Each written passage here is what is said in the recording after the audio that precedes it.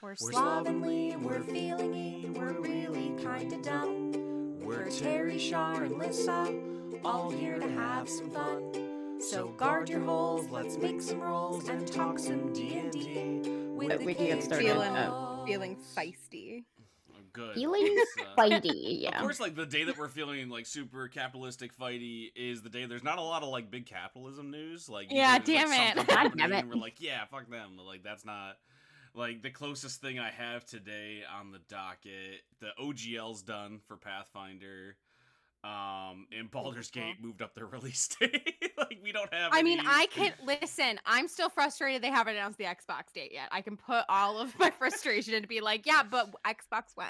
Like, but I love Larian Studios. I want to support them. I'm sure it's I know I love them so much. So it's really just me being the most nitpickiest of nitpicks because I can't afford a gaming PC and I have a nice Xbox now. I think Larian is upping their game with marketing the actual 100%. game, because my TikTok is just full of people Same. playing Larian games. Oh, really? And like All of and yeah, and reviewing Larian games and talking about, like, I've seen like Why am I moves, not I've seen on gameplay, and I'm just like, you're gearing up for something. I don't know what it Baldur's Gate? is, but it's gearing up for, the release day that's coming out, because they're getting people to actually talk about the game, and it's coming onto my More TikTok. so. Let me introduce the show, and we'll do Bardic Inspiration first. We'll just jump into that like right away because Okay. we That's gonna be obviously the are one. excited about this game. So let's do that. Hello and welcome to the Cave Trulls podcast. My name is Terry Smith, and this is the show where you get all of your TTRPG news. If you get it somewhere else, you're wrong. Stop it. Don't. Or Get some help. exactly, or go do that, but then Help come us here help and you. pay us money. That'd be great. Yeah. That's a form of recompense that we will accept. For all Happen. starving artists, like, it's okay. Yeah. But it's not okay. Come listen. So normally we open up the show for the bits and bobs section, but we're gonna jump right into the Bardic Inspiration. But first, let me introduce my illustrious co-host, one half of the Slovenly Trolls. Sade, how are you doing today? I am feeling feisty today. I don't know why, but I just am. I almost have finished 2 whole cups of coffee and I'm ready. I'm Yeah. just ready and rearing. And the other half of the Slovenly Trolls, Lissa. Hello. Lissa is also feeling feisty. I know it sounded like she's just happy, but that's her feisty voice. That's she'll fuck you up voice. If you hear her make that sound, run. Don't walk. Run. Don't walk, run. Yeah, when I say hello, run away from me. Which is just a little like that. Listen, it's reverse patriarchy. I am out to get you. Excellent. That's a lot of people deserve to be got. You know what I mean? Like, it's okay. Yeah. In this economy, yeah, go for it. So without further ado, D&D video game Baldur's Gate 3 re-rolls initiative and moves PC release date forward a month. PlayStation Xbox players will have to wait a while longer, though. This comes from Matt Jarvis over at Dicebreaker, and several other news outlets have covered it. I read the original article over on IGN. I'll link that too. Video game news, check out a video game website. But I like Matt Jarvis's write-up over here. Baldur's Gate 3, the next installment in the decade-spanning D&D video game series, has shifted its PC release date up by almost a month. Baldur's Gate 3 has been in early access on PC for over 2 years, with Divinity Original Sin developer Larian Studios, shout out, making the first act of the lengthy RPG available late in 2020, alongside a number of its playable races and classes, all pulled directly from Dungeons & Dragons rulebooks. But now... excuse me, I'm dying. Bless you. Oh god, I'm good. It's all fine. But to We can't fast afford forward, that. I know, right? Like, what are we gonna do? There's so many files saved on my computer that you would just never get. I know, exactly. Oh man. But to skip the preamble, Baldur's Gate 3 on PC release date is now going to be moved up to August 3rd from the original September 6th. This is a big deal. This is awesome. This really engenders a lot of hope for me, because having played it from the original, early access, it was a little rough when they first put up that first chapter, but it was still really good for an early access game. But the fact they're like, this one's basically done. Let's just get it over to them. They gotta wait longer for PlayStation, Xbox anyways. Which I believe is like August 31st for PlayStation 5.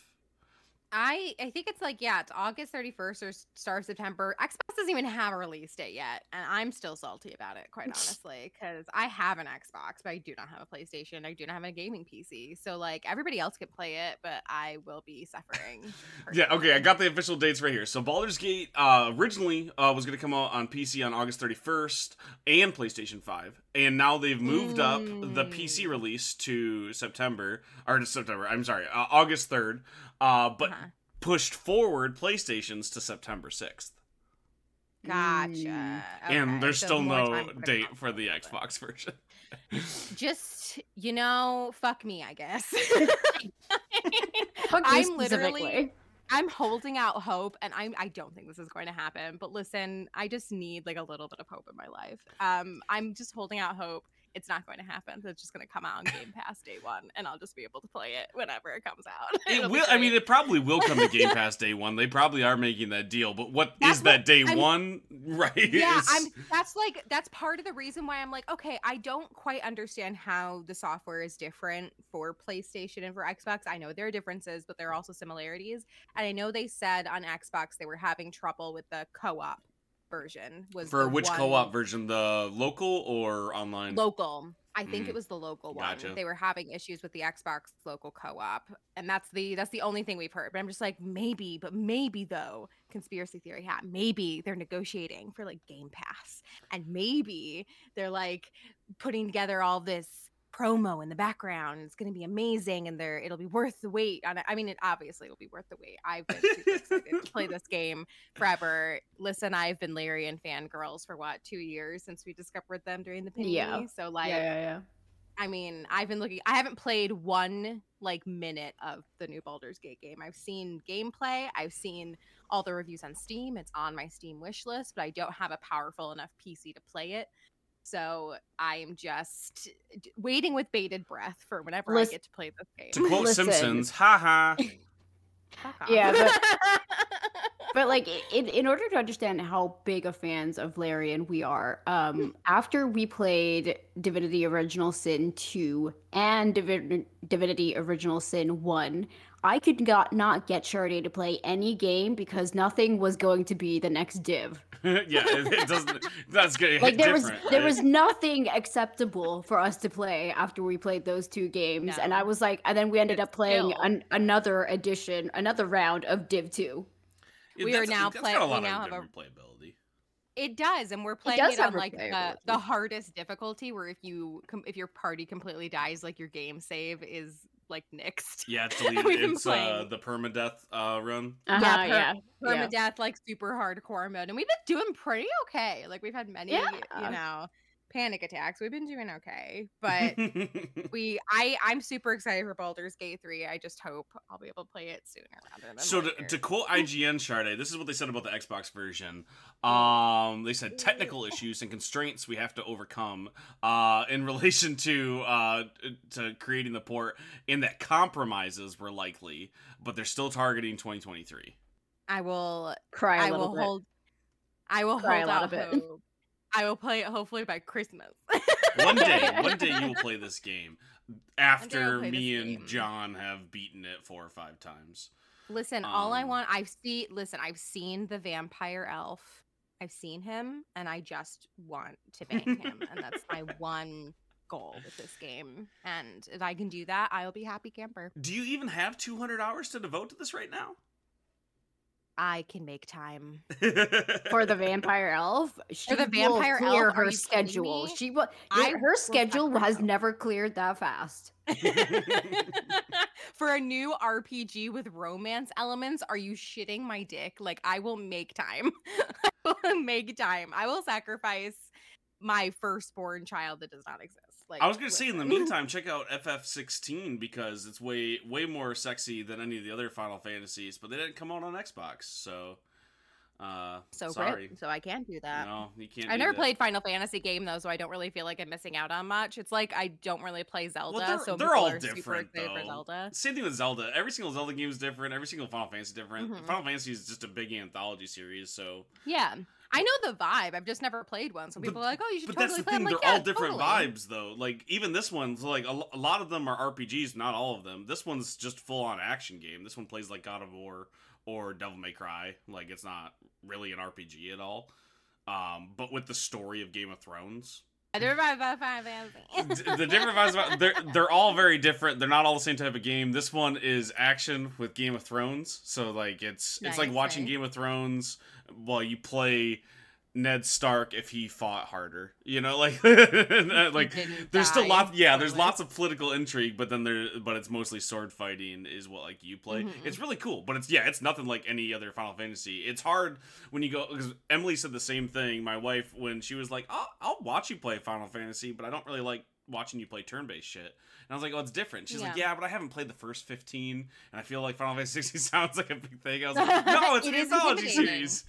But it was just very funny. A lot of people aren't jumping in on this one, where I was like, this is the most friendly one to jump into if you like fantasy, if you like more political stuff rather than just, oh, there's a dragon, you must kill it. Like, this one has a lot of really cool political intrigue on the level of Game of Thrones, which is really impressive, that Final Fantasy's never really done. It's always had a little bit, but it's like, oh, these two nations are at war, and this princess is on the run. That's, like, the extent of what they've done usually. But this one is full on, like, we're drawing maps and borders, and there are alliances and double crosses, and this person's sleeping with this person's mistress, and this mistress got poisoned. Like, it gets heavy on a Game of Thrones level, which I just was not expecting. So don't write it off, damn it, Sade. Go play it. Except for you can't. I can't. You're trying to sell me something. You're trying to sell me something that I can't play, Terry. You chose to buy the Xbox. We all told you it was a bad idea. You and John told me it was a bad idea, and I don't listen to anything either of you two say. You should though. We play a lot of games. Like, we're not crazy. The Xbox is a great deal if you want to play a lot of like third-party games for like Game Pass. Like that's a great way. But if you like what you do, like you have a specific set of games that you want to play that are usually released on both, and you know you just keep missing on some awesome exclusives because you didn't go with PlayStation or build a PC. You could have built a pretty good PC. No, that takes too much effort. I'm cool. You minimal effort, like the opposite of Deadpool. Minimal effort, Sade. I got you. I'm happy with my choices. We're getting Fable eventually, so like I'm happy, and Avowed. I'm super they've said that a lot for both of those games for a long time. So I don't hold your breath. I'm holding all of my breaths. Not specifically for Fable, but for Avowed, because I fucking love the Pillars of Eternity games, and it's set in that universe. Avowed is probably going to come before Fable does, for sure. Oh, 100% it will. 100%, and I'm ready.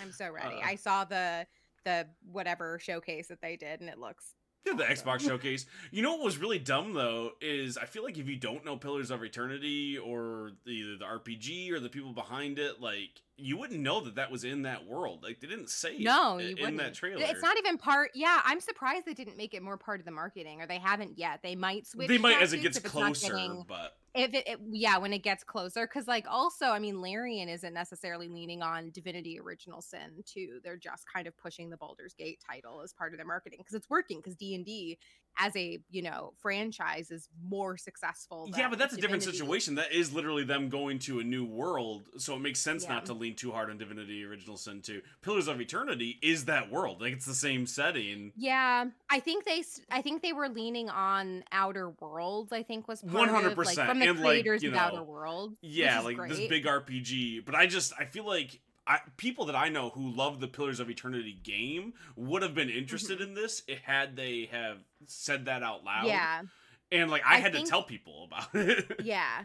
I hope that they will, because I really love those games, and I know a lot of people who really love those games, and getting like another type of game is just really intriguing, because it's not point and click, it's a isometric RPG. The Pillars of Eternity games, and Avowed is very first person Skyrim. 100%. It reminds me a lot of, and it's still a little bit different situation, but it reminds me a lot of playing Fallout 2 moving to Fallout 3. Yeah, because that was the same kind of jump, and that's really what they've done here. Which is really exciting. Like I'm excited for it. The Pillars of Eternity games are awesome, but they are a lot. Like it's just lore and reading, which is cool sometimes. And sometimes I'm like, I don't have 600 hours to read all of these different books. No, even like I'm a whore for lore, and I skip over the lore of Pillars of Eternity sometimes. And I'm like, I'll save that for my second playthrough whenever I do it, which I know I am going to eventually. But I'm just like, I'll save like I read like the stuff you absolutely have to, and like a handful of random stuff. But I haven't read. There's some really good mods. Like you can already get most of the lore. Like it's hard to miss stuff once you found it. Like you can go back and read it. For sure. But I have a couple of mods that just like set it up to where you just click the story thing, and like you can have it right there. Nice, so that's what I'll do sometimes on one of those games if I don't have time to, especially isometric RPGs like the Western style ones. I'm like, I don't have time to go and find that. I did that for Divinity Original Sin, the first one, when I went back, because I'd already played 2 and I really dug it, and I was like, I should go back, but I just did not have time to catch up on all the lore, so I just kind of like blitzed my way through and then sat down and just binged it in 2 days of like just clicking, okay, lore 1, then okay, what's the story? And the mods usually give pretty good context, like, hey, you would have found this in this dungeon. Like, oh, nice. Yeah, so there's a couple of good ones. I wish I knew the names of them, but most isometric ones have that. I don't play Pillars on my PC. I play it on my Xbox, so you are an enigma wrapped inside of a mystery. Thank you so much. Just the nicest thing you've ever said to me. I did not mean it as a compliment. So let's move on to our Bits and Bobs section, where we talk about all the games and supplements coming to your TTRPG table. First up, we have Midsommar, the Witch and the Ritual inspired this folk horror solo RPG. Jumping at Jenga is the subtitle. We're calling Alex Meehan over at Dicebreaker for all the help over there today. Let's talk about this game. It's called Carved by the Garden. Which is an awesome name. And all of its inspiration are super creepy. Sharda, you love horror, so this one's going to be right up your alley. Obviously. Yeah, totally. It's a new solo tabletop RPG, so Alyssa will also enjoy it.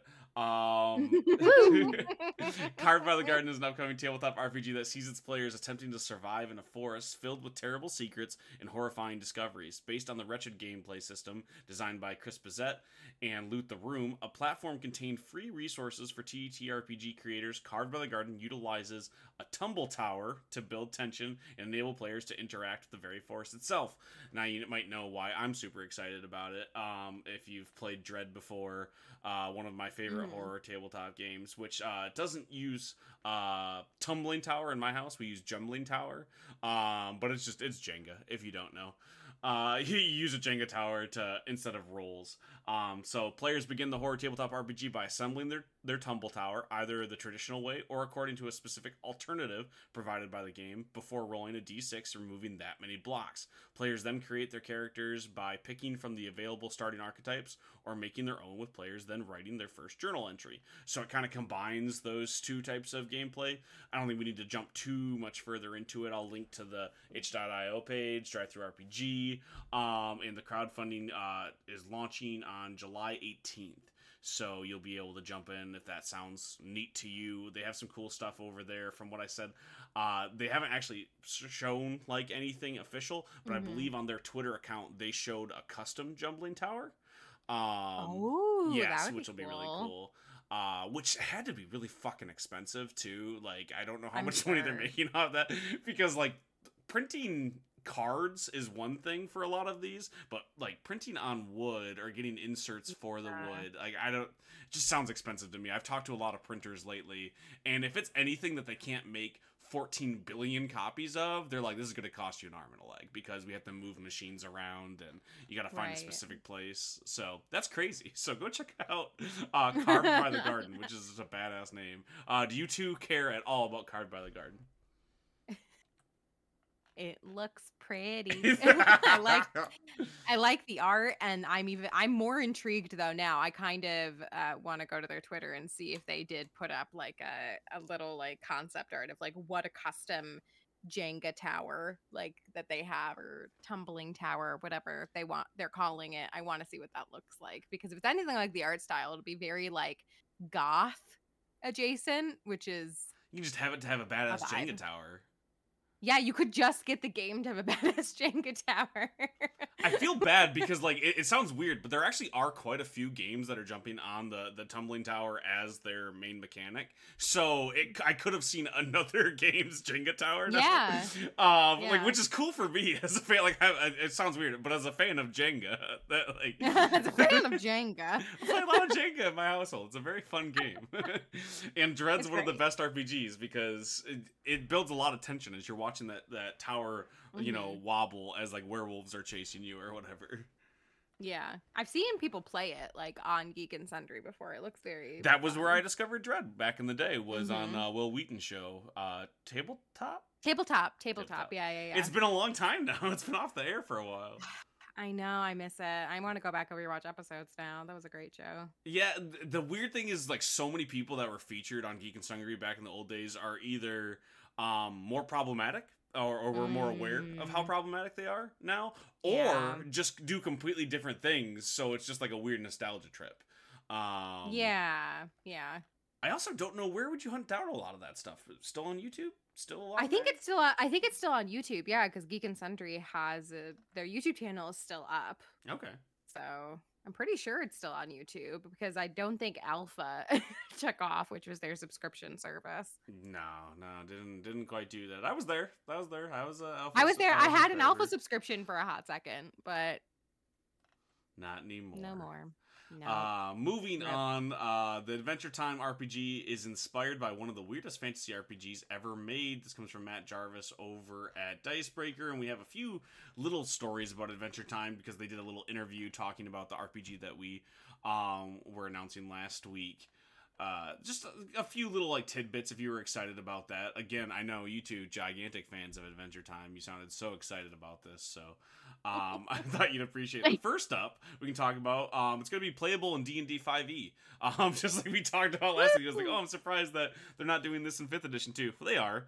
I saw a lot of people really excited about that because they just really like, I'd rather just play it in D&D, which is kind of interesting because if you don't know, it kind of comes full circle because Adventure Time was mostly inspired by the creators' D&D games. So D&D inspired the show, inspiring this new D&D game, which is kind of interesting. So there's that. The circle of TTRPGs. It is. You gotta go all the way around. And then the other part is that the game is mostly inspired by the Yes and system, which is a really open storytelling game. Kind of old, very like OSR style, you know, one character sheet, not a lot of changes happen on it, and you go through the dungeon. So that was really cool to see, and they have a really good interview. I'm not going to go too far into it. But they talk about Monty Cook Games, which is how it came onto my radar. Monty Cook makes some awesome games. There's even some Pillars of Eternity tie-in there, if you don't know. So it like just go even more full circle. So go read the rest of that interview. But I wanted to drop the 5e news because I know some people were a little disappointed that it was going to be its own system. Which don't be afraid. Try some new systems. I'm running a Genesis game this Friday. Mostly because Shardae's going out of town. We were going to play GURPS, but Shardae was like, no, I hate you. I'm leaving the state again. Bye. So listen, don't be jealous. I'm a jet setter now. And to be fair to you, Shardae, we weren't going to make you learn a new system. We were going to run it in GURPS originally, or just play our normal GURPS game. And then you were like, we're out of here. I was like, cool, we're going to play it in something crazy then. Yeah. Quick Shardae's away. Play another system that she probably won't try for another 3 years. Genesis, though, is one that I'd really love to see you play because it's so improv heavy. Like, the way that the dice work is you get, like, successes, failures, and then you have things like boons and threats. So you could roll and like you might succeed, but then there's 3 threats left over, and we improv around the table. What are those 3 threats? You can either hand it fully over to the GM, or you know you can toss out ideas. But it's a really, really fun light storytelling mechanic. It's what I prefer to do one shots in, so it's not just me just telling you a story, which is sometimes a little bit more like feasible in a big campaign. But when I do one shots, I'm like, I kind of want everyone to be able to tell a story here. So go check out Genesis. I'm going to do it on Friday. And I'm plugging it like it's going to be an action play. It's not. It's just at my house.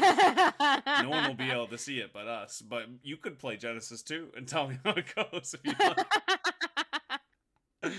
Oh man, moving on. Liminal RPG attempts to map out the backrooms in an expansion based on the collaborative creepypasta universe. We talked about a few creepypasta and liminal space backroom games last week, so it was kind of weird that another one came out like right on its heels. Hell is moldering yellow, moldering yellow wallpaper. I got this. I can read. Says Chase Carter over at Dicebreaker.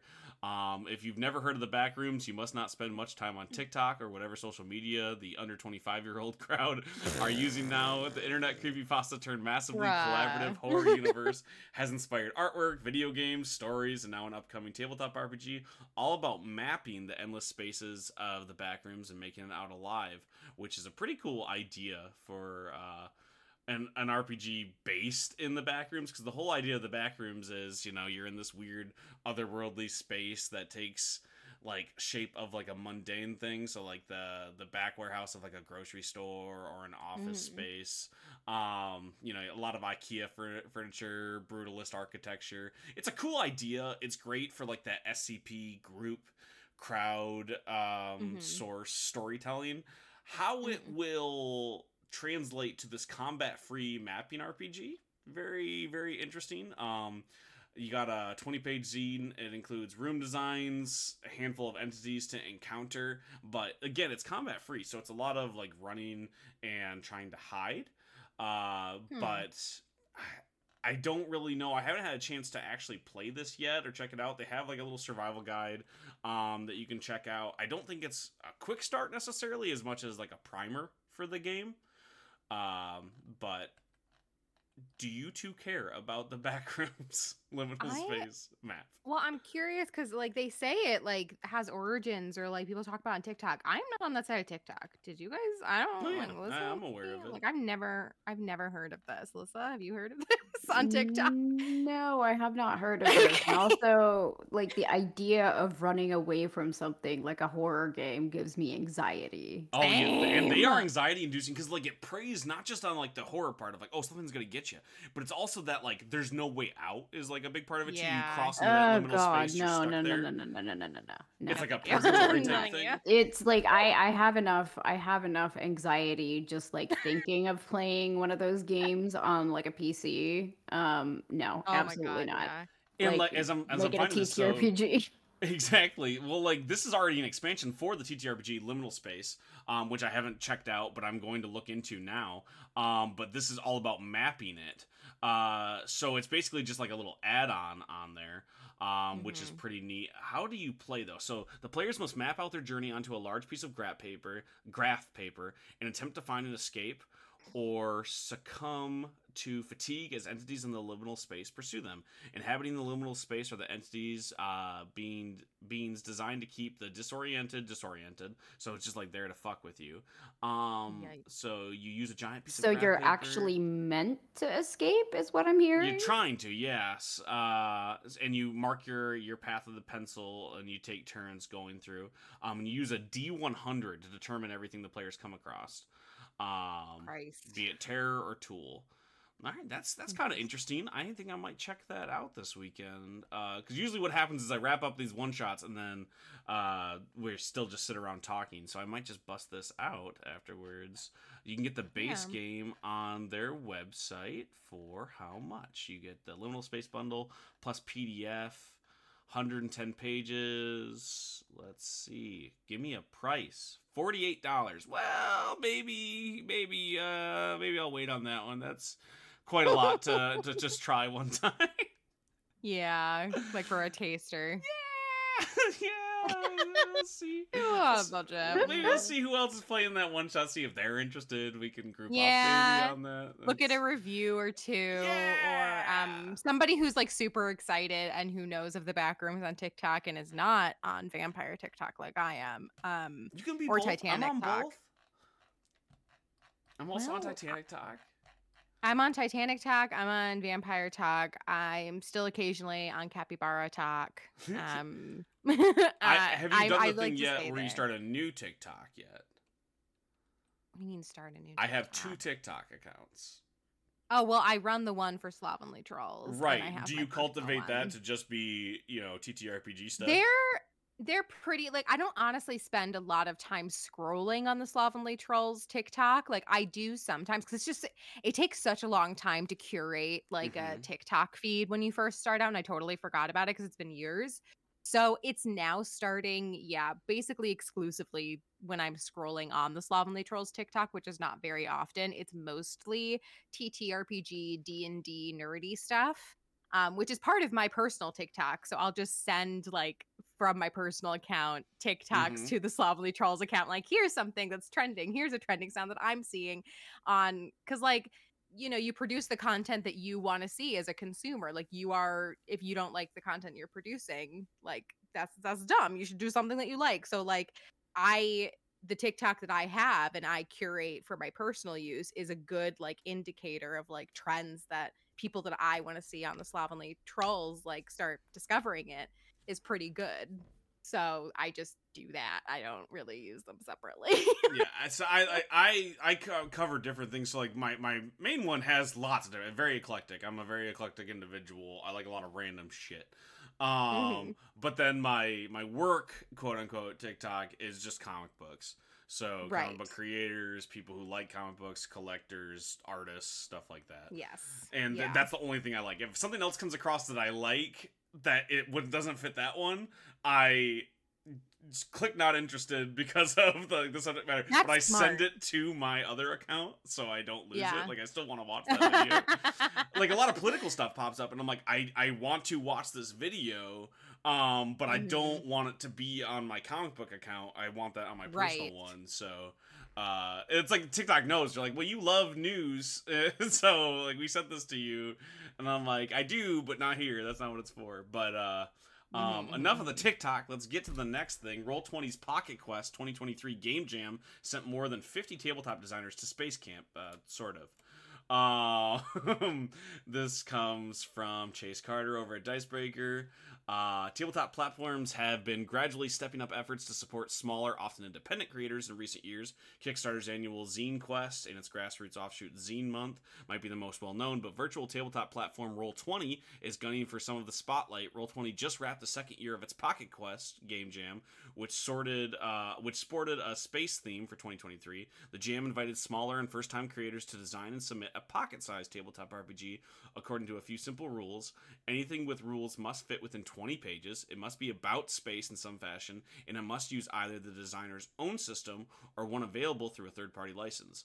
A press release from Roll20 claimed that more than 95 designers took part, sending their creativity among the stars and vying to collect a double handful of digital merit badges along the way. Reportedly, over half the submissions came from first-time game designers, and many of the rest returned from Pocket Quest's inaugural year. Creators had 2 months to concept, design, and execute a tabletop RPG. And while there was no competition or winners, the Game Jam atmosphere also accredited several fascinating titles, all of which can be viewed on the dedicated Drive-Thru RPG store page. So I'll link to that. There's tons of games on there. I haven't had a chance to play any of them, but I think there's a bundle for you to get most of them. I'll have to check that out. Are you two excited to check out this Game Jam? Do you like pocket-sized RPGs? What are your thoughts here? Pockets. I don't know if we covered pocket-sized RPGs. What's a pocket-sized RPG? Like, you guys are getting too caught up on the nomenclature, the taxonomy of it. It's just a small one. Just they're calling pocket sizes like the rules can fit in 20 pages basically. So it's a little bit bigger than like a one-pager. Okay, so just like rules light, but not like one-page rules light. Exactly. Yep. Okay. Yeah, I was like, oh no, you're getting too caught. No, it's not a good thing. Where it's like, I've never played a pocket-sized one. No. It just means that there's not a lot of rules. They're smaller games meant to be played a little bit quicker. Okay. That makes more that makes more sense. I get that reason. Like, this is no shade. I get it. Being just as nerdy, I'm like, sometimes I'm like, oh, that word that means that, and they're like, no, you're getting caught up. That's just what they call it. I was literally picturing like a miniature book that you slide in your. No. Well, now I want that, and now I don't care about this. I want a pocket-sized RPG. I can send you that one that they fit 10 games on one sheet of paper. Remember? Oh right. Yeah. Oh my god, it's been a while. Yeah. But a lot of these games are under $10 to pick up. Many are under $5 if you want to get them. There's some that are a little bit more expensive but are worth it. Like Space Horror, I believe it's called, is a whole bundle. It's $20 and you get a bunch of them. So there's a couple of cool things in there. Cosmic Twilight is a whole core rule book for a pretty big game. Again, 20 pages of rules, but you can do a lot with that. There's some for like 50 cents. Paths Between the Stars, is 50 cents. And they have stuff ranging from an entire group to more of like a party game type deal to solo RPGs. So there's a lot of different options here for it. Let me see what that bundle includes. If it is like the majority of them or just like 2 or 3. Let's see. It includes quite a few. It's not the entire thing, obviously, but you have several like creators that said, "Hey, let's sell this one as a bundle." So there's some pretty cool deals there. Everything from space horror to space adventure to space opera. So lots of options. Go check that out. I mean, many of these are fucking $2. Like, what are you gonna lose? Yeah. The one that I'm excited for, it's called Scrappers, the Molucca Enigma, and the reason why I'm super excited is because it kind of takes from that Flash Gordon, Buck Rogers type feel, that pulp. Not Buck Rogers. Yeah. Let's listen. Lots of problematic stuff there if you're actually reading Buck Rogers, but if it's just inspired by those old pulp adventures. Like if you look at the cover, it just has like the yellow pulpy print, and it's about like doing random space adventures on random planets in space. That I'm excited for. I do recognize the problematic stuff. How do you know about Buck Rogers? Do you want me to answer that question? Yeah. It's from the book that we read. Oh, the TSR one. I got you. I thought you were talking about it from more of like some of the feminist content that you've done for Slovenly Trolls. I thought it came up there. Because there is some stuff. No, there. It was from book club. Yeah, from the book club. From the Ben Riggs book. Well, listen, Ben Riggs like book Buck Rogers has an issue club. with like the ownership stuff, but there are also like, you know, picture women in space bikinis just wearing, you know, a space bubble helmet, that kind of thing. That was where I was coming from for that angle. I heard the oh no, because I'm like, you're correct. I mean, on both accounts. Yes. But like there is a lot of that like campy space adventure that you miss out on with a lot of stuff now, because it's more inspired by Star Wars, less inspired by Flash Gordon, Buck Rogers, and there's still a lot to be explored by those pulpy games. So I'm excited for Scrappers. That's one that I just bought. It's $2.99, but there's lots of cool shit in there. I know you two are probably gonna go over there and buy every single one of them, right? Obviously, every single one, especially Buck Rogers. It's not official Buck Rogers, it's Scrappers. But it looks like a Buck Rogers cover. Yeah. Which again, like I know quite a bit about, which is so funny because I didn't know the tie between TSR until we read that book. But I have a lot of like original Buck Rogers like comic books because my mom liked comic books when she was younger. So I have like some of my more like expensive or like worth a lot of money comics are like weird ones. Yeah. Like I have a lot of original Archies. Which people are like, oh, you love comics, what are your favorites? I'm like, oh, I love fucking Spider-Man and a lot of like Image comics. Oh, what do you have that's worth a lot of money? Well, I have Archie, like number 5 in this really handy dandy notebook. I have a lot of silly shit. Moving on, this isn't about comic books, damn it. You're getting me caught up on fun stuff. We have friend of a show, Megan. What do we have? There we go. We have the link for it. I was like, I know you gave me the update, but she was a contributor on Dragonlance Shadow of the Black Rose. which is it a whole new book or is it just a supplement? It's an adventure. Okay, it's an adventure for 5e. It's an adventure for 5e with 5e rules. Mm-hmm. And it's for 11th, 13th level characters? Yes. Awesome. Yeah. Awesome. And it's supposed to be like a direct... it's supposed to take place directly after one of the books that has Lord Soth in it, I believe. One of the Dragonlance books? Or one of Lord the Soth other is in adventures Dragonlance and Ravenloft, so I'm not quite sure which one, but I know it's I can't remember. It's on the page. Yeah, I can read directly from it. I just wanted to know if you knew too much about it because I just got the link. I wasn't sure. Oh, I mean, I do know like about the adventure itself, but not quite where it takes place, because fun fact and full transparency, I helped edit this. Oh, so cool. I know it pretty well. Cool. What, like, I'm just plugging Megan. Like, are you in the credits here, or you just do some? I am. The book? Oh, you are. Well, then, say that shit. Come on. That's yeah. I'm in the credits. So, like, this is a half. I mean, we will always support everything Megan does ever because she's flawless and we love her and she's a friend of the show. But in my opinion, it's a cool adventure that I helped edit, though, so I clearly have a bias. So I mean it's in the today, when as of recording, it is in the top seller of DM's Guild list. Yeah, it is. Yeah, those Dragonlance books, they do really well, especially like from the crew that Megan usually works with. Even the Ravenloft one, I know that I was far from the only person who bought the Trinkets and Treasures one. They're starting to pick up steam a little bit. So I'm going to read directly from it since Shardae's biased. Confront D&D's most iconic Death Knight on his home ground in this epilogue to Dragonlance Shadow of the Dragon Queen. Lord Soth, the Knight of the Black Rose, is raising an armada of undead dragons in the mountains surrounding his burnt and blackened fortress of Dargard Keep? I don't know how to pronounce that. And it's not a real place, so I can't Google it. Ancelon will never know peace while his malign influence endures. His legacy of evil forever in this 50-page original adventure created by the Dragonlance Nexus. Featuring a foreword by James Lauder, any award-winning author of Knight of the Black Rose, and Spectre of the Black Rose, which is really awesome and adds a lot of legitimacy to this. Yeah, not that it needed it, but it does have it now.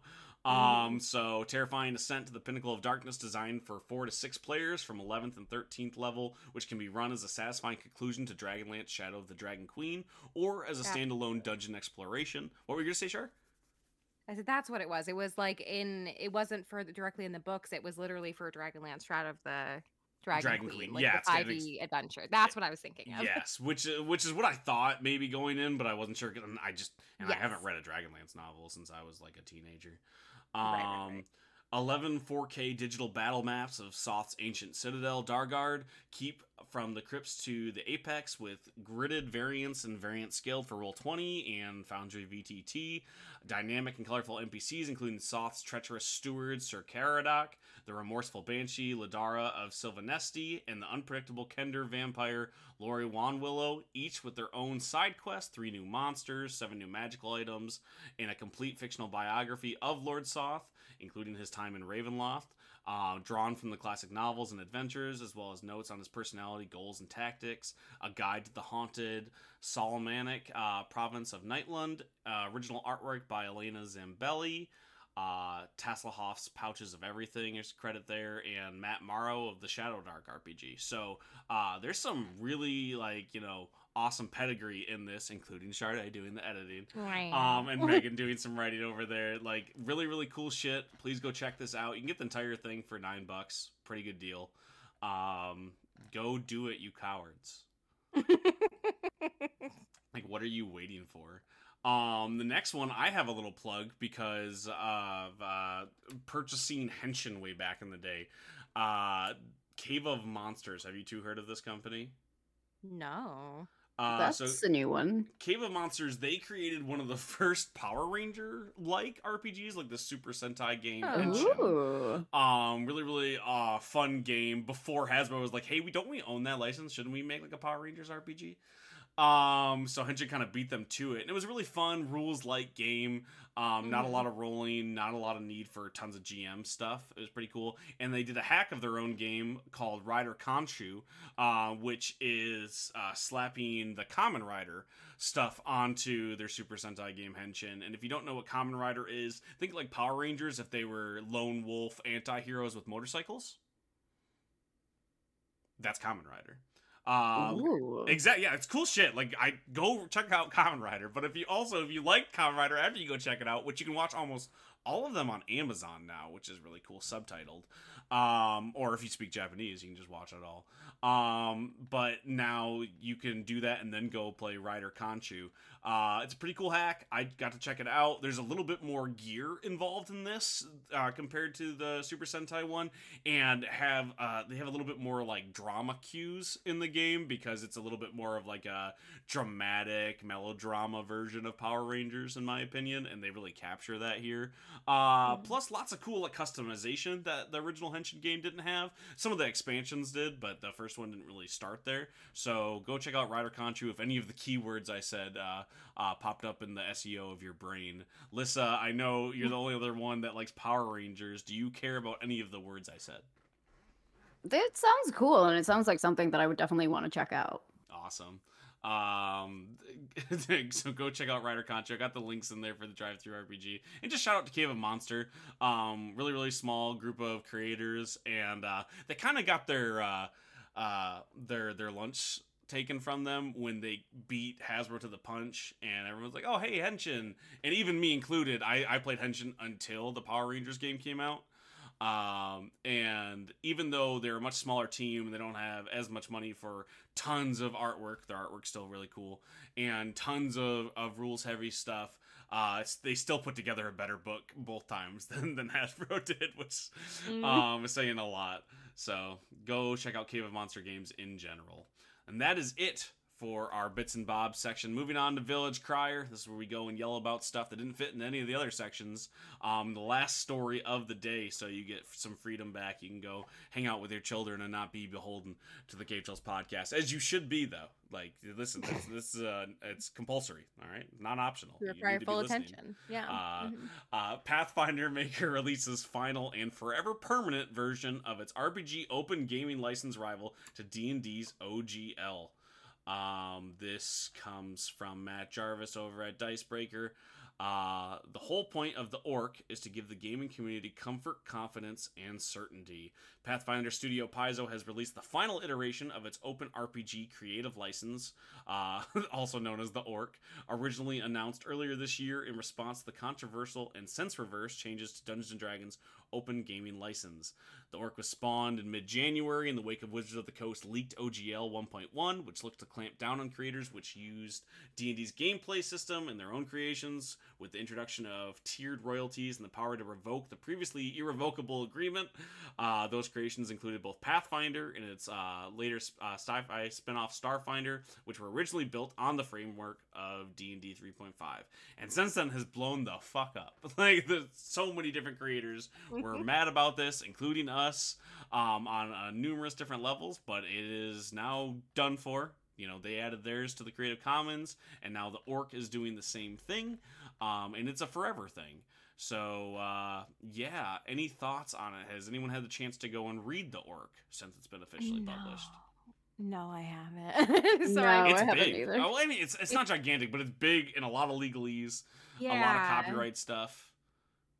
I am like, I don't know if I'm trying to remember a timeline of when they first started asking for feedback, because I feel like it's only been a couple of months, right? It is. But time is weird. So like, as soon as they published the first, like, hey, we're talking about it in mid-January, is when they first were like saying we're doing this. They immediately were like, please give us your feedback now. So like, it came really quickly, and then by February we were having notes on it. Right. So it's been like, I mean, it's July now, so like 6-7 months it's been. So, but it feels like yesterday that this all happened. So I'm like, did this happen too quickly? I'm like, no, not really. When you think about it, like 6 months of notes is still like a pretty sizable like span of time to, especially when you have like they were so open with feedback from the public. it's impressive. I was expecting it to take like a year, but I mean, maybe these things take a shorter amount of time. I'm not sure. I've never witnessed anything like this before. Yeah, So. it's saying right here. So like, while they were taking notes and like comments on what to do, the first draft was published in April. April, okay. Yeah, so I was looking that up, and then I'm going to go back to the article real quick. So the general idea, the orc was outlined as a license designed to be explicitly system agnostic, meaning any game system and gameplay elements could be released for other creators to subsequently use in their own creations, as long as they attribute and reused elements appropriately. The license's open nature mean that it could be used for video games, board games, RPGs, etc. And rather than being owned or controlled by Paizo, they handed it off to a legal firm, Azora Law, that actually helped draft it and put it into the public domain. So they went to professionals that they didn't pay, basically, to do it. Well, I think they might have paid them, but like they weren't owned by them. The publisher also invited creators and the public to openly comment on it back in April. Yep, so we got it right there. And according to Paizo, over 1,500 publishers, both big and small, pledged their support to the license in the first week, including Call of Cthulhu, Chaosium, Numenera creator Monty Cook Games, and Deadlands Studio Pinnacle Entertainment Group. So lots of big names on this. We also know that Project Black Flag, something Valiant, I can't remember the name of the full game there, but from Cobalt Press, they also signed on to that. But yeah, so you can go check out the final version of the orc, and no one has the power to change or revoke the orc license once you sign up for it. So nice. It's pretty permanent. Yeah. So that's exciting. What does it mean for games? I think it depends on which parts of the license you're doing, but mostly it means if you sign up and you use the orc license, if you want to create games using somebody who made it under the orc license, you can use their stuff as long as you're following the rules of the license. And if you want people to be able to create things based off your stuff and you put it under the orc license, they can do so. It's pretty simple when you break it down to that, which is exciting and really, it's a big win for the TTRPG space. And it's exciting that we were like, hey, you know what? Why leave it up to just the biggest guy in town and open it up to everybody? Because we all kind of want to share, which I thought was pretty cool. Definitely engendered a lot of goodwill towards Paizo, even though we shouldn't forget that they're also a very large corporation. But right now I like them more than Hasbro or Wizards of the Coast, so there's that. Yeah, at least frontward facing, like they are making changes, and they had all those announcements recently of how they are updating, the 2E lore and the way that they approach certain like ancestries and stuff. So right. At least on the surface, at least they're making moves to like fix stuff. Whereas D&D is just like, yeah, we hear you. Silence. That's it. Yeah, it's suspicious silence. It's the kind where like the toddler goes silent in the next room and you know they're up to something.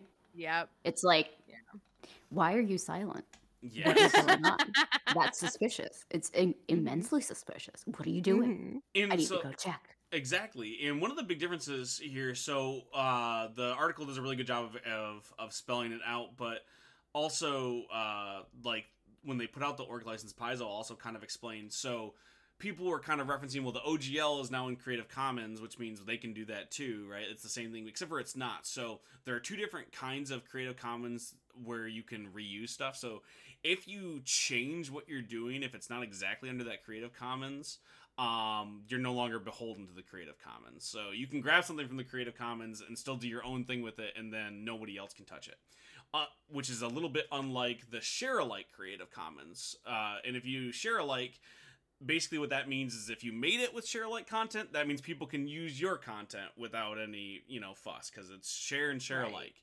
Right. But if you just do Creative Commons, which is what Wizards did, if you change it, you can then say, nope, no one's allowed to use my toys, even though I used yours to make this. But the way that the orc works is if you use the orc license similar to share-alike, and you put something out under the orc license, now other people are allowed to use your stuff because you use the orc license. So you can't just steal everyone's toys and go home. So that's a big difference when it comes to those two licenses, which is important. It's an important distinction, and you're probably still going to see a lot of people go with the OGL because of the fact that they can go, well, I don't want people to use my stuff, even though I use somebody else's stuff to make my stuff.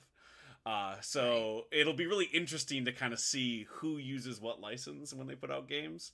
Like, not to throw them under the bus or anything, I don't know at all where it's going to land, but I could see the Adventure Time game going with the OGL because they're using the 5e rules and such a IP that's owned by a big corporation. Not wanting people to be able to use those elements, I could see them going with the OGL from Hasbro rather than the Orc license. So just a little bit of an example there. What are your thoughts on what we might see? Give me some conjecture. I mean, I think like you, I'm just waiting to see how this is going to play out, and I think this is a good first step, or not really like a first step, honestly. The first step was announcing something like this during the OGL. I think this is an important step in TTRPGs in general, especially TTRPGs that are not Dungeons and Dragons. So I think this will benefit, hopefully, I'm hopeful that it'll benefit a lot of the indie creators, a lot of people who want to explore TTRPGs and utilize Pathfinder as like a base. And I'm hopeful, but again, like big company, I'm still skeptical, but from from how they've been presenting the ORC and how they've been very open and communicative with the community, I have hope. Do I have the same hope for Wizards? Not currently, no. But I also hope that this ORC and the positive reception I've been seeing with the ORC scares Wizards a little bit. I don't know if it does, but I hope that it does, because sometimes you need to scare the guy on top and give them like more consequences for their actions. I think they were scared, and then when they saw that people are still gonna buy their books, like, I think there's still just that level of cockiness. It reminds me of when PlayStation came out with the PS3, and they're like, listen, people will get a second job to afford this. We're so cool. And it didn't work. People loved the PS2 because it was cheap and did everything, had the coolest games. That didn't carry over. And I think that's where they're at right now. They are squeezing the Magic the Gathering community dry, right? People are mad about Dungeons & Dragons 1. Like, we don't know what it is. You don't know what it is. We're not happy with anything that's happening right now. And but like, they're still so cocky, and they're being brought closer and closer to Hasbro, who is just like, hey, do whatever you want. Not taking all the blame off Wizards. I'm sure there's rich and greedy people at Wizards too. But like, they're still leaning close to that. So I don't know if they are scared yet. I think they were scared a little bit, and then they're like, well, we survived, and people are, it's quieted down a little bit. I think they won't be truly scared until 1 comes out and no one buys it. You know what I mean? Yeah. Because I think you're right. Nobody's really excited for it. Like, I don't see people talking about it nearly as much as I used to. I think there's still a sour taste in people's mouth for the company, and also like the directionlessness. That's not a word, but you know what I mean. Like the lack of direction from D&D 1, and them being very wishy-washy on what it means, trying to say that it's not a new edition, that it'll be like backwards compatible, and you're just like, this isn't a fucking video game. Like, what the fuck are you talking about? So I think we'll definitely, like, yeah, the biggest splash is done. Like, this big rock was just thrown into this giant pond of TTRPGs. And yeah, the big splash is done. The OGL fiasco, they have survived it. But there's still ripple effects. Like, there's still, like, the waters are still very much disturbed. There's a giant rock in the water that wasn't there before. So it just, I'm... And I also, for D&D's like new adventure or book that's coming out, I haven't seen like anybody excited about it. I haven't seen much publicity on it, and if publicity does exist for it, I'm not getting it. Like, it's being buried somewhere. So yeah, I think that while D&D survived, maybe they're not as scared anymore. I think they should still be. I think they should be, because if you say they rock the waters more and people continue to not be excited, the real death knell that would come would be from Critical Role putting out their big D&D competitor game, because they're putting out other games. But the one that they've talked about that they're going to run campaigns in that has yet to fully release yet, if that one comes out and it's under the Orc, or something similar, or just not involved with D&D at all, that's when they're fucked. Oh yeah, they're super fucked. Super. If they lose Critical Role, yikes.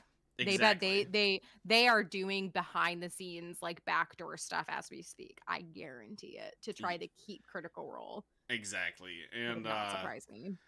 that would be the biggest thing. And they're pretty like, as much as everyone's like, oh, they're small creators, those are real business minded people over at Critical Role. And they're savvy enough to go, hey, we might be able to eat D&D's lunch. And if you don't think that they're talking about that, you're naive. If they can, they will. And, maybe they should. I don't know. I don't really have skin in the game when it comes to that. I play a lot of other stuff. I don't really watch Critical Role as much these days. But it'd be interesting to watch happen. I would definitely get my popcorn out and see what goes down. So that's what I think that they have to fear. Lissa, what are your thoughts on the orc license? I think it's interesting to see that people are coming around to the fact, like we've talked about this, that people are coming around to see that, it's better to diversify like the TTRPG space. It's instead of just, shoving all our money into the mouth of the dragon that is Hasbro / Wizards of the Coast in D&D. And I think like these sort of like, I don't know if Paizo is still pretty big. Like it's not D&D big, but Paizo is still pretty big. And like the orc license and these other companies working together and working by themselves to like create stuff that specifically combats D&D.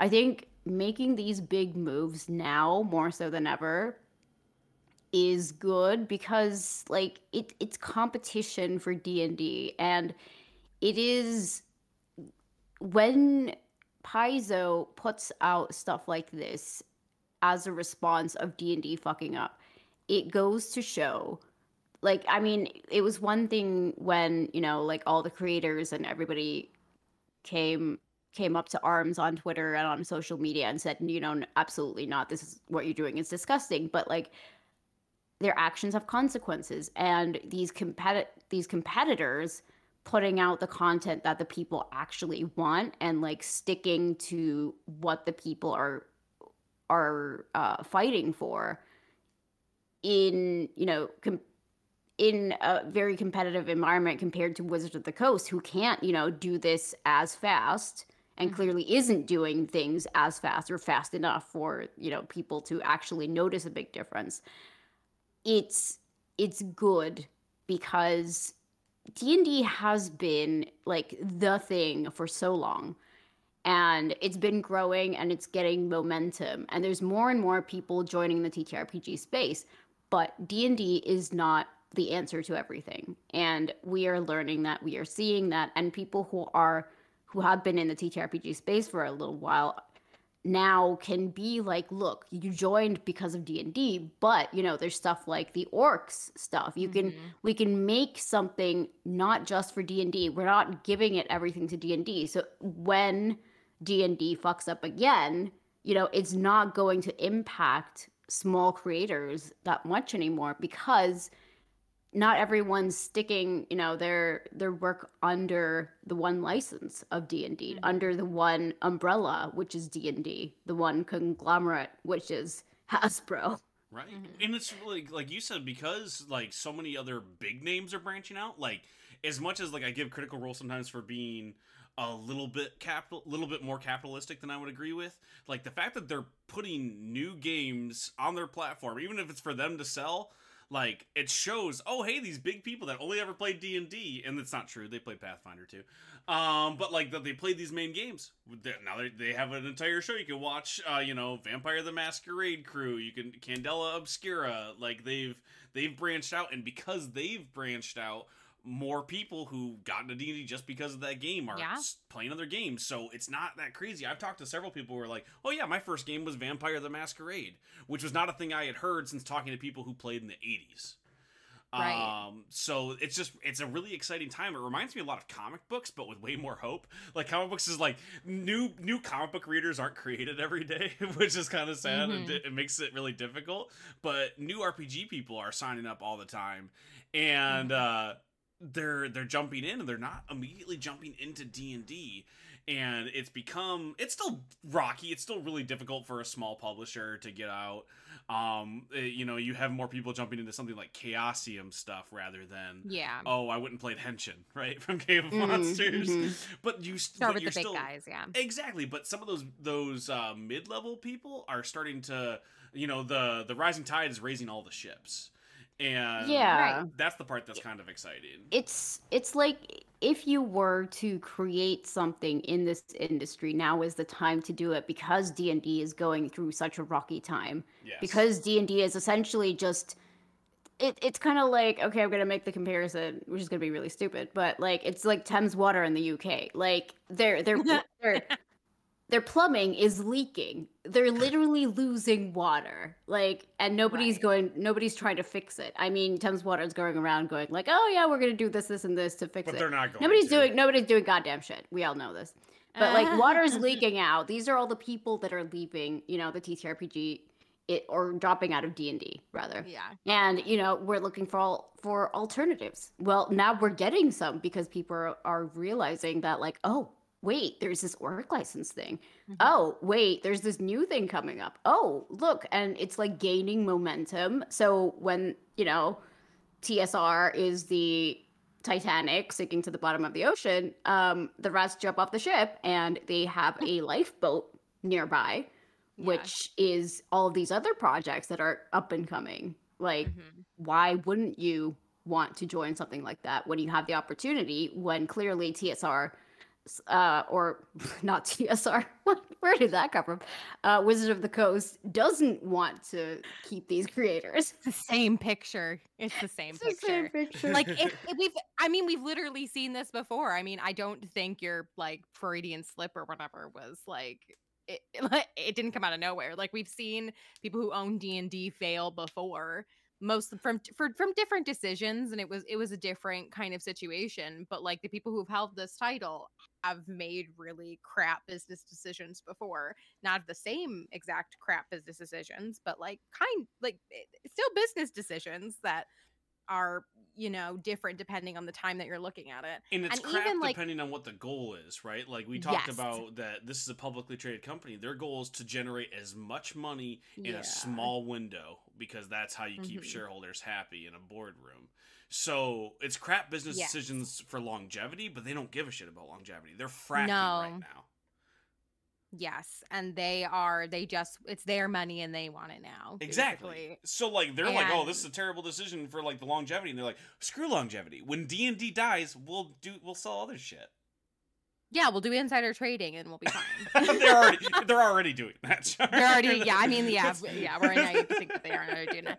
But also, just like, if you take a step back as well, and I think it's important to acknowledge that not everybody who plays D&D is tuned into what's happening in the TTRPG community, right? Not everybody who plays tabletop games knows all the drama on the internet. So like, even from that standpoint, because of all this stuff happening, quote unquote, in the industry, we're going to start seeing those ripple effects now in game shops, and we're going to start seeing them in the mainstream. So like, even if the person who is going into a local game store and is buying Dungeons and Dragons, or even going on Amazon or however you buy your TTRPGs, you're gonna now see there's going to be not just D&D on those shelves anymore. There's going to be Pathfinder. There's going to be stuff from Chaosium. There's going to be Call of Cthulhu. Obscura. There's going to be Candela Obscura, especially if it's Critical Role stuff. That's going to have space on the shelf at exactly. I've seen Critical Role stuff at FYE, which is a U.S. media store. I just went to Second and Charles, which is where I buy a lot of used books. And their D&D section, in quotes, is just Critical Role section. Oh, well, now I gotta go, because I have not been to that store forever. Oh, they got some really good stuff, and you can get a lot. I haven't been in years. That's where I buy a lot of like used graphic novels. Yes, it's a very good secondhand bookstore if you have any near you. But essentially, like, all this stuff that's happening in the industry, even if the quote unquote normal customer that isn't as tuned in, even they're going to start feeling ripple effects, if not now, very soon. Because like, of all of these decisions with the ORC and everything that's happening, those TTRPG shelves, those D&D sections are going to not just be D&D anymore. They already were moving in that direction, but now it's an absolute that's going to happen. Like there's going to be, hopefully, depending on the shop and depending on, funding and how much stuff continues to go on behind the scenes, there's going to be more indie stuff.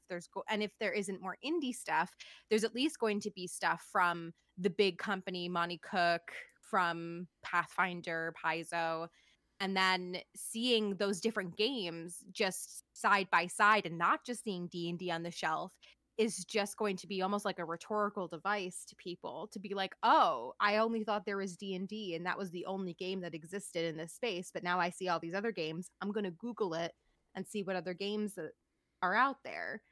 So we haven't even seen the full effect of this on like the mainstream. And I think that's part of also what's keeping D&D afloat is just the, not in a bad way, but just the flat out like ignorance of people who are not in the like space. It's just they are completely like they have no idea what's going on. They just see D&D on a shelf and they want to pick it up.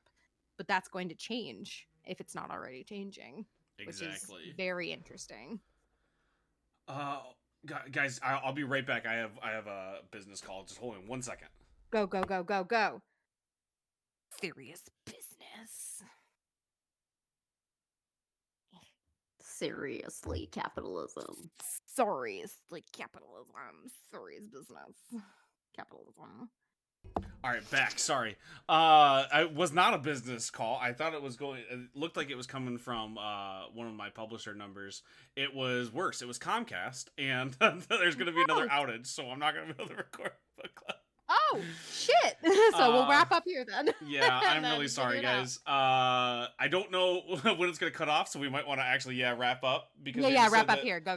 Yeah, so thank you so much for listening. This has been the Cave Trolls. If you like this, you can head on over to patreon.com/Can'tBeKilledCreations, drop a buck or two, get this show early, get other shows early, get bonus content like Slovenly Trolls After Dark, you get Shardae's lore rewrites, lots of cool shit over there, exclusive polls as well. When Shardae asks questions, you're the only ones that can answer it because you're on Patreon. Nah. But when Lissa asks questions, just ignore it. It's fine.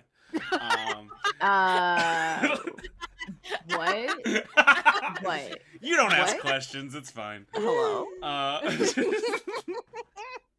I'm so sorry. If you don't want to give us a buck or two, that's fine. You can head over to Can'tBeKilledCreations.com. Get all of our free content over there. You get other podcasts like the Slovenly Trolls podcast, which Shardae will tell you about in a moment. And you can get like lots of our back catalog. There's lots of weird old podcasts where I talk about shitting myself on the mic. That's not the only thing we talk about, but that is something I did talk about. So you can go check that out if you're interested. You're probably not. You also can find lots of good comic books over there, which I sell. Subtle plug. And if you like any of that content, you can look for me, T.S. Luther, on comic book store shelves. I have a new project coming to Zoop called Tokyo Fire with artist Sky Hawkins. Dystopian, cyberpunk, X-Men, Akira type comic book with lots of laughs as well. So you can go check that out. Zoop.gg in August. You can find me at Resident Stevel all over the Twitter or at CBKC Comics in lots of places or Can't Be Killed Comics. I'm Can't Be Killed Comics on TikTok. Lots of fun TikTok content over there. And if you want to follow Cave Trolls specifically, at Cave Trolls Pod is our Twitter account as well as Instagram. Shardae, where can the people find you online? I mean, how do I follow that up? I don't have nearly enough stuff to plug. I got this on lock. You can find me as the best half of the Slovenly Trolls podcast because it's hate on Lissa Day, apparently. I'm just kidding. If Lissa asks you a question, you answer it, damn it. And we publish episodes every month where we do deep dives into the problematic lore and history of Dungeons & Dragons through a feminist lens. And you can find that wherever you get podcasts. I also run the Slovenly Trolls Twitter account at Slovenly Trolls. And you can also find me, on the CBK Patreon and all that fun stuff. That's where she asked the questions. That's where I asked the questions. Oh, also, you can email can'tbekilledcreations@gmail.com for questions for like the general network, or comics@can'tbekilledcreations.com if you have specific comics questions. So don't be afraid to email. A lot of people using that contact us submission form, which is completely fine too. But if you already want to email us and you have that, you can do that too. So you don't have to go click a million different things. Wow. Lissa, where can the people find you online? I am not online, but This is Lovely why Trolls that's why they have... don't listen to your questions, Lissa. Listen, I have no answers for you, so no questions, please. Thank you. The Slovenly Trolls have an Instagram at Slovenly Trolls, and as of this morning, we also have a Threads. Wow. Yeah, look out for our At threads. Slovenly Trolls. Well, I'm going to be making some threads for some other stuff too, so I'll put some extra links if I make that before I publish this episode, so you can see that. Wow. Yeah. And yeah, we have a TikTok, and we're awesome and trying really, really hard. So Yeah. We mostly do this stuff for fun, but the money definitely lets us do it. Like, if it made no money, we wouldn't be able to do it. Mm-hmm. So, like, you know, the help, it's great. And if you can't support financially, you know, share, tell your friends, tell those weird people down the street, you know, that we make stuff and that you should check it out. It doesn't matter if they don't, but somebody might. You know, you go through the McDonald's drive-thru, you can just say, hey, these people make stuff, and they'll go, okay, it'll be $4.99, please, because you bought one single large fry, because capitalism. Mm-hmm. Yeah, that's I think it. We've been the Cave Trolls, and we're sorry, and we're out. And once again, we have that special time where we get to thank our Patreon producers. Right now, we have Kim Winson, Jeremy Raymond, The Lorax, and Trellbot. Thank you so much for helping us keep the lights on, the mics rolling. You keep chicken sandwiches in our pockets, and you keep us having fun on the mic. Thank you so much.